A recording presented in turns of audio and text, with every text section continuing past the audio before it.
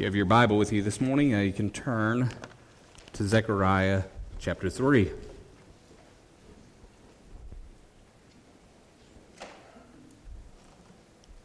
This is the fourth vision that the Lord gave to Zechariah that evening. The first two visions dealt with the restoration of his people as the world was at peace in Babylon. They had no hopes of knowing the freedom that they had known before, having their own kingdom. The Lord is speaking comfortable words of mercy to his people, reminding them that he is a God of mercy, that he will unfold his mercy to them. And here in Zechariah 3, the Lord gives us a picture of Christ's ministry and what he does for us. Zechariah chapter 3, verse 1. And he showed me Joshua, the high priest, standing before the angel of the Lord, and Satan standing at his right hand to accuse him. And the Lord said to Satan, "The Lord rebuke you, O Satan. The Lord who has chosen Jerusalem rebuke you. Is not this a brand plucked from the fire?"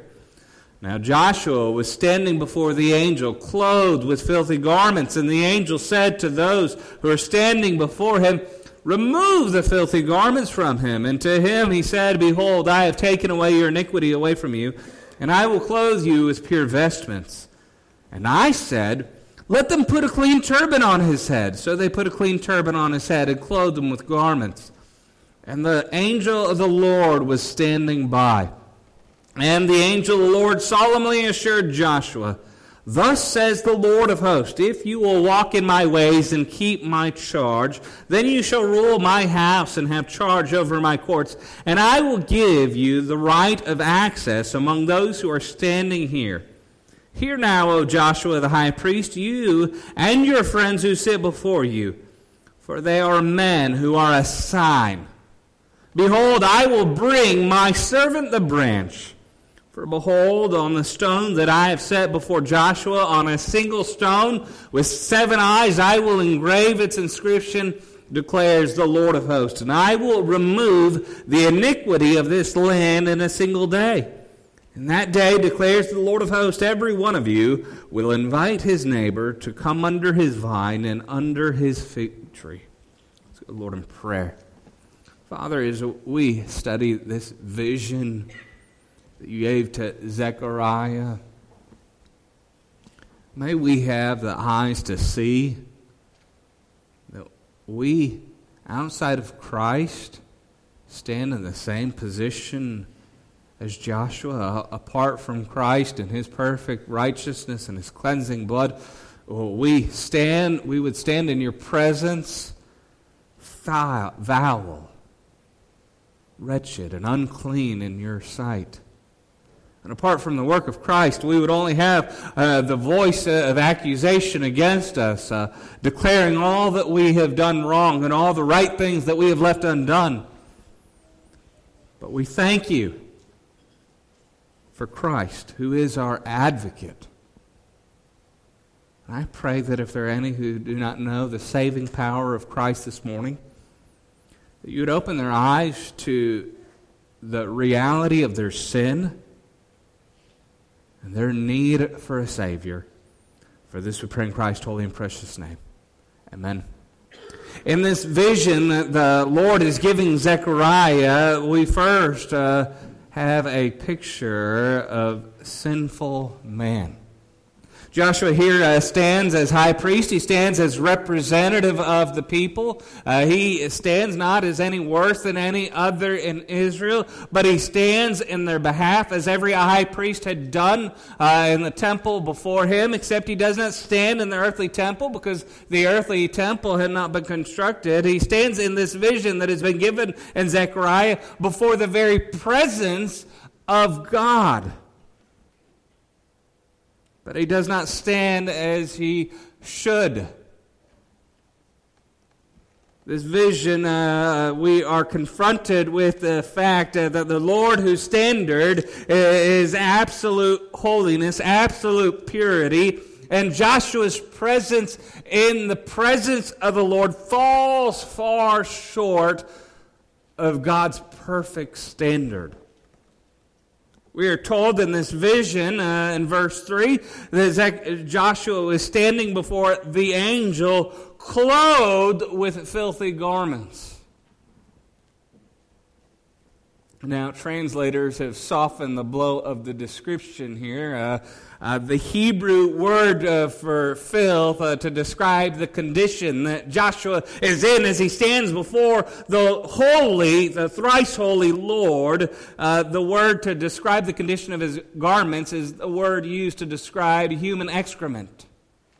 Joshua is vile. Joshua is disgusting, and the filthy garments are a picture of the sin of him and the sin of his people. Joshua stands as a sinner before the Lord. Joshua stands not only as a sinner himself, but he stands as a sinner representing sinners, with no hope of cleaning himself up.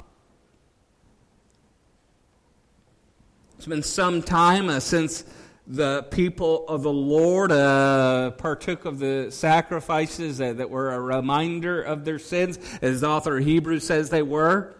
Every year on the Day of Atonement, the high priest, which Joshua, when the temple would be completed, would have the responsibility of doing. But every year on the Day of Atonement, two goats were set apart. One, the priest would pray over it, basically repenting of the sins of the people. That one would go out to the wilderness. That's where we get our term a scapegoat. And the other would be prayed over, and its blood would be shed, and that blood would be taken into the Holy of Holies to be sprinkled to signify the cleansing that would come from Christ. But here Joshua he has no hope for himself. He doesn't have a Holy of Holies to go into. He has no sacrifice to bring. He is a sinner, condemned and unclean before the presence of God. And in the presence of God, not only does Joshua stand unclean, but Joshua stands with the accuser in his presence. Zechariah said, "Then he showed me Joshua the high priest standing before the angel of the Lord."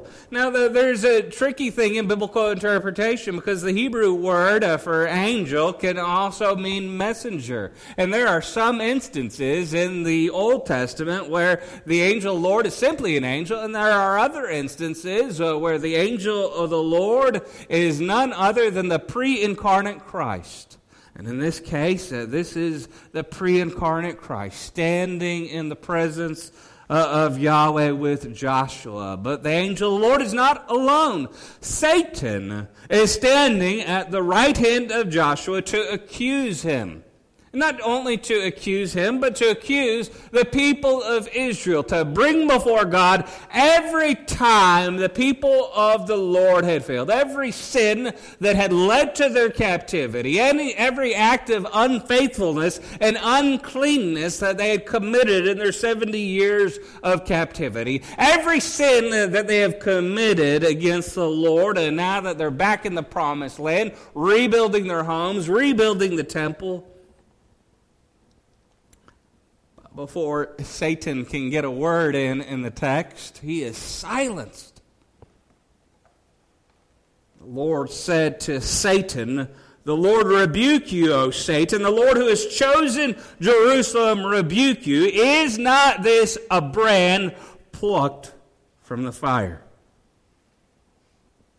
What the Lord is saying here is that his people Israel and Joshua himself are a display of his mercy. They were plucked from the fire. They were plucked from divine destruction. Although their sins warranted punishment, their sins warranted discipline. And if they received absolute justice from the Lord, they would have been consumed. But the Lord, in his grace and mercy, as he had done time and time again, plucked them from the fires that would have consumed them.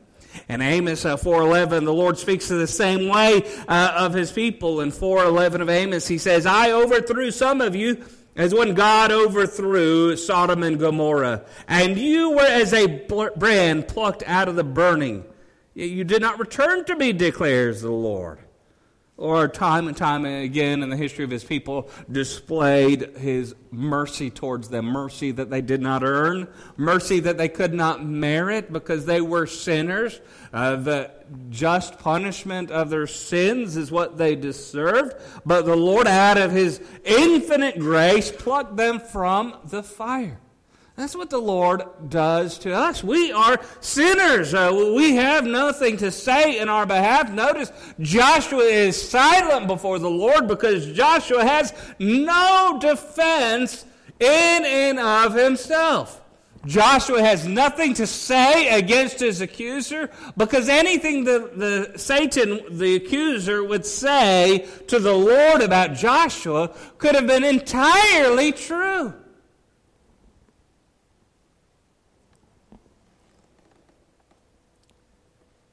Thanks be for the silencing of the accuser.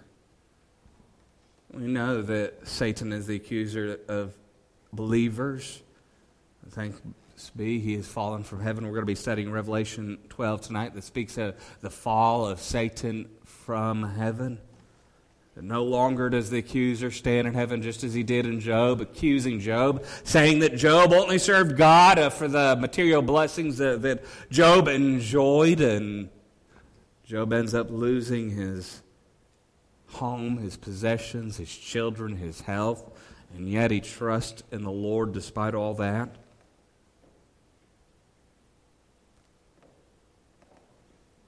When we see this, we need to understand what God is saying about our sinful condition apart from him. We live in a day and age where we are so tempted because of the culture around us to minimize the severity of sin. It's unpopular, even in some churches, to use the word sin. The seeker-sensitive movement that began in the 80s has said, if you want to grow a thriving church that reaches out to the community, there are certain things that seekers don't want to hear about. They don't want to hear about sin. They don't want to hear about the blood. They don't want to hear about the cross. But the Lord is giving us a picture of the results of sin so that we would understand the severity of sin. Here Joshua is standing in the holiest place of all, and he is vile and disgusting. He is in such a way that if he were out in public like this, the public would ridicule, mock him, and cast him away. Same is true today. The Lord wants us to see how disgusting sin is. We live in a society that most sins are broadcast as something enjoyable, as something you can choose. But the disgusting reality of sin remains. And no matter how much you try to cover up sin and paint sin, it remains what it is, and its impact on your life remains what it is. Imagine if Joshua tried to clean himself up, tried to cover up the site, he'd just make a bigger mess. Joshua could try to grab some of the incense from the altar to cover up the smell, but the smell would be there. Joshua in and of himself is hopeless. And we too, apart from the work of Christ, stand hopeless. Our sins have made a mess of our lives. And our sins are a stench and a repulsion to the Lord. His eyes are too pure to look upon iniquity.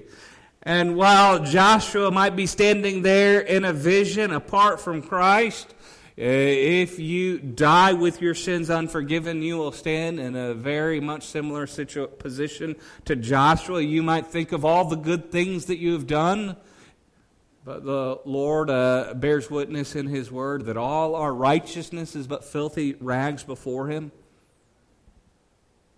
There is nothing in and of ourselves that invites mercy. But God in His great mercy moves to take Joshua's sin away. A picture of salvation. Verse 4, and the angel said to those who were standing before him, remove the filthy garments from him. When we place our faith in Christ, that is exactly what Christ does for us. He takes away the garment stained with sin. He clothes us with His perfect righteousness. You know, the theologians have the term the imputation of Christ's righteousness. Whereas we're no longer standing in our filthy garments thinking, how great and how impressive we are. Imagine somebody walking in wearing an Armani suit smeared with excrement, thinking about, this is a great Armani suit. No matter how much that Armani suit cost them, the filth remains, and they're not going to impress anyone, let alone God.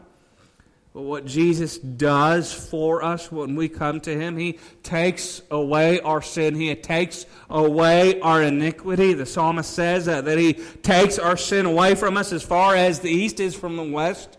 It's very pointed that they use east and west, not north and south, because if you start going east, you're going to stay going east all the way around the world.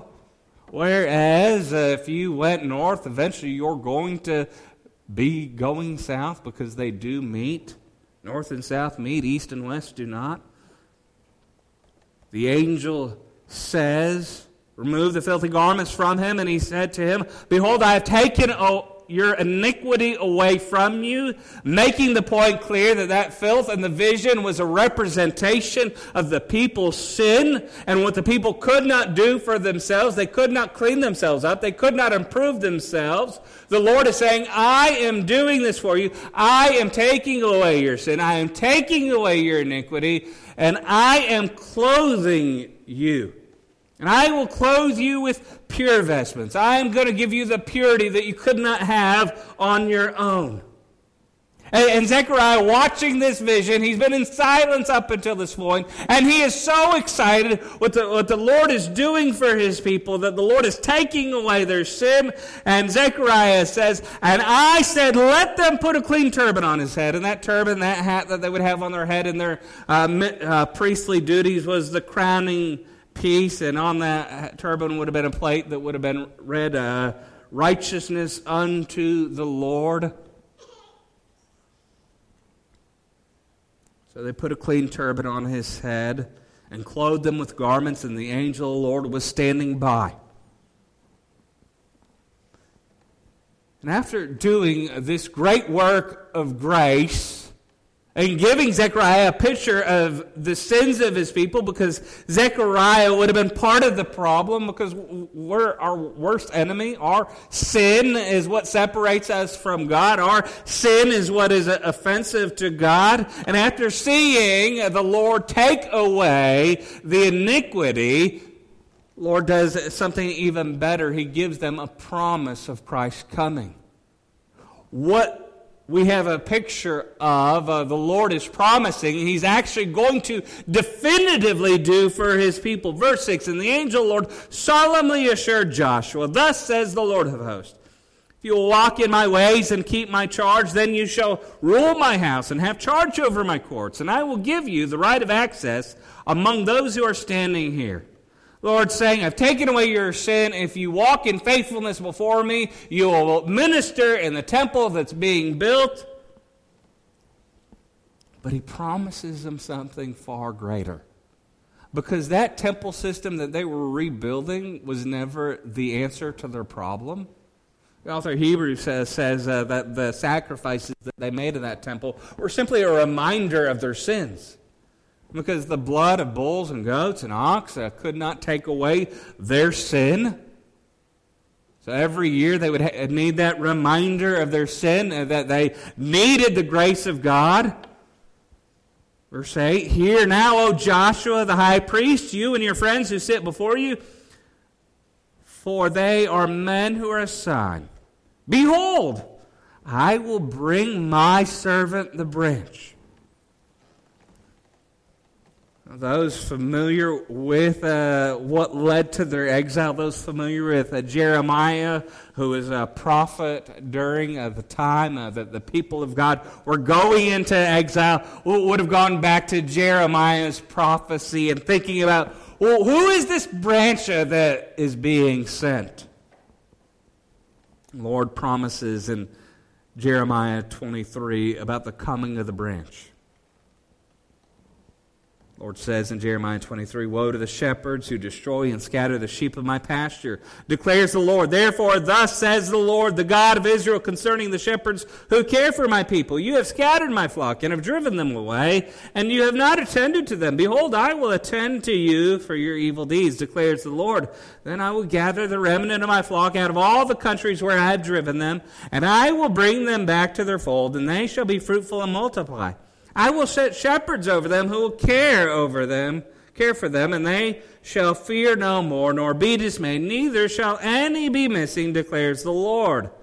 Verse 5, "Behold, the days are coming, declares the Lord, when I will raise up for David a righteous branch, and he shall reign as king and deal wisely, and shall execute justice and righteousness in the land. In his days Judah will be saved, and Israel will dwell securely. And this is the name by which he will be called. The Lord is our righteousness." Now here, just around 70 years after the prophecy of Zechariah, the Lord is saying, "I have not forgotten my promise that I'm going to send the branch. I have not forgotten my promise to David that he would not lack a king to sit on his throne. I am going to send the branch. I am going to save my people. In the fullness of time, I am going to send this branch." And what he will do, he says, "In that day, and I will remove the iniquity of this land in a single day." He would do that through the branch. "I will bring my servant the branch, for behold, on the stone that I have set before Joshua, on a single stone with 7 eyes, I will engrave its inscription, declares the Lord of hosts, and I will remove the iniquity of this land in a single day." It was through the branch. It was through the seed of David, who, according to Isaiah 53, would be the suffering servant who would bear the burden for his people's iniquity, that the Lord would take away their sin, and not through year after year reminder of their sin, but once and for all, on one day, their sin would be dealt with. And our sin would be dealt with. Because on the cross, on that one day, on that Good Friday, our iniquity was taken away. Paul in his epistles describes it as God nailing up the record of our transgressions on the cross, taking away our sins so that we would know our iniquity no more. See, apart from what Christ has done, all we have is the accuser. It reminds us where we have fallen short, where we have sinned against God. Apart from Christ taking away our iniquity, we belong to Him. The author of Hebrews speaks of how we are held in lifelong slavery through fear of death, and how Jesus has destroyed the one who has had power over death. That is the devil, the accuser who seeks to destroy us. God has sent a branch. God has sent the seed of David. God has sent the Son of David the first time to take away the iniquity of His people, all those who would call upon the name of the Lord and be saved. And in His second coming, He will come and judge the earth in righteousness. And now as His people, what He has done for Joshua, He does for us. First John tells us that he is writing his letter so that they would not sin. But he says, if anyone does sin, and we all sin, we've all sinned and fall short of the glory of God. We've all sinned more times than we can probably count this week, this month, or this year. John tells us if anyone does sin, we don't have an accuser with the Father. We don't have Satan bearing the words of condemnation that we deserve. If anyone sins, we have an advocate with the Father, Jesus Christ the righteous, who is the propitiation for our sins, and not only ours, but the whole world. But while Satan would love nothing more than to accuse us before God, Jesus' blood speaks a better word. Speaks of the Father's love for sinners like you and I. And Paul speaks to that love in Romans 8. Paul asks the question, who shall separate us from the love of Christ? What Satan was attempting to do in that heavenly courtroom was to separate Joshua from the love of his God, to bring accusation after accusation. But the Lord rebukes Satan, because the truth is there is nothing that can separate us. Paul says, who shall separate us from the love of Christ? Shall tribulation or distress or persecution or famine or nakedness or danger or sword, as it is written, for your sake we are being killed all the day long. We are regarded as sheep to be slaughtered. No, in all these things we are more than conquerors through him who loved us.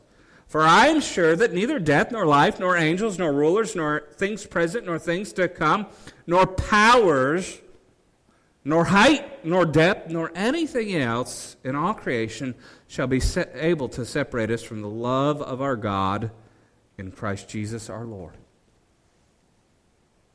And so we have an advocate with the Father. Revelation 12 tells us that Satan, who accused the brethren before the Lord day and night, has been cast down.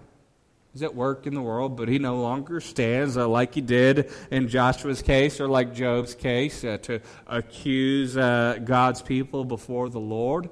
He is cast down.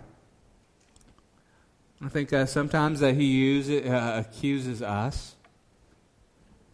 Sometimes the enemy wants nothing more than for us to see our own unworthiness and to blind us with our unworthiness so that we don't see his grace and our mercy. It's not that we are worthy. It's not that we have a right to standing before God. It's that God is a God of love, a God of grace, and a God of mercy who through the work of Jesus Christ has taken our sin away. And sometimes we as believers can buy the accusations of Satan and see ourselves as we were before Christ and without Christ. But we need to remember what the Lord has done for Joshua in taking away in his iniquity, taking away the filth of his sin. The Lord has done for us. If you're a believer in Christ, the Lord has taken away your sin. Sometimes we can think, I'm not good enough to serve the Lord. I'm not worthy enough. I've done things that I should not do. Therefore, I cannot serve God. Joshua could have said the very same thing. But the Lord says that he has chosen him to be his priest. The Lord says he has taken away his sin. And he has done that for you as well. We're going to come to a time of invitation. I tell you, if you're not a believer, no matter how well you think of yourself, you stand just as vile before the Lord as Joshua. You stand condemned as you are apart from Christ. Your sins of attitude and action, those things that you have done and those things that you have not done, your sins of commission and omission, have separated you from a holy, loving, just God. And apart from him taking away your sin and forgiving your sin, you will face condemnation. Jesus says in John chapter 3 that those who have not believed are already condemned because they have not believed in the name of the only Son of God. And I ask you this morning, would you have the Lord take your sins away? Or are you happy with the filth? Because if you leave here unforgiven, you leave clinging to filth. And I'll tell you, there is no lasting joy, there is no lasting peace. There is only the judgment of God. Now, had Joshua told the angel when he came to remove his garments, "No, these are comfy, I like them, let me keep them," he would have had no place before the presence of the Lord. And I tell you, if you would cling to your sins more than you would cling to a Savior who has come to save you from your sins, you will have no place in heaven with the thrice holy God. Let's go to the Lord in prayer. Father, we thank you for your grace and mercy. We thank you for sending your Son to live a perfect life without sin, to die the death that our sins deserve. We thank you that he has taken away our iniquity. He has taken away the filth of our sin that is an offense to you, so that we could have a relationship with you, that we would know you as Father. And I pray this morning, if there are any who do not know the salvation that is found in Christ, that they would see their true condition before you and come running to the Savior. For this we pray in Jesus' name. Amen.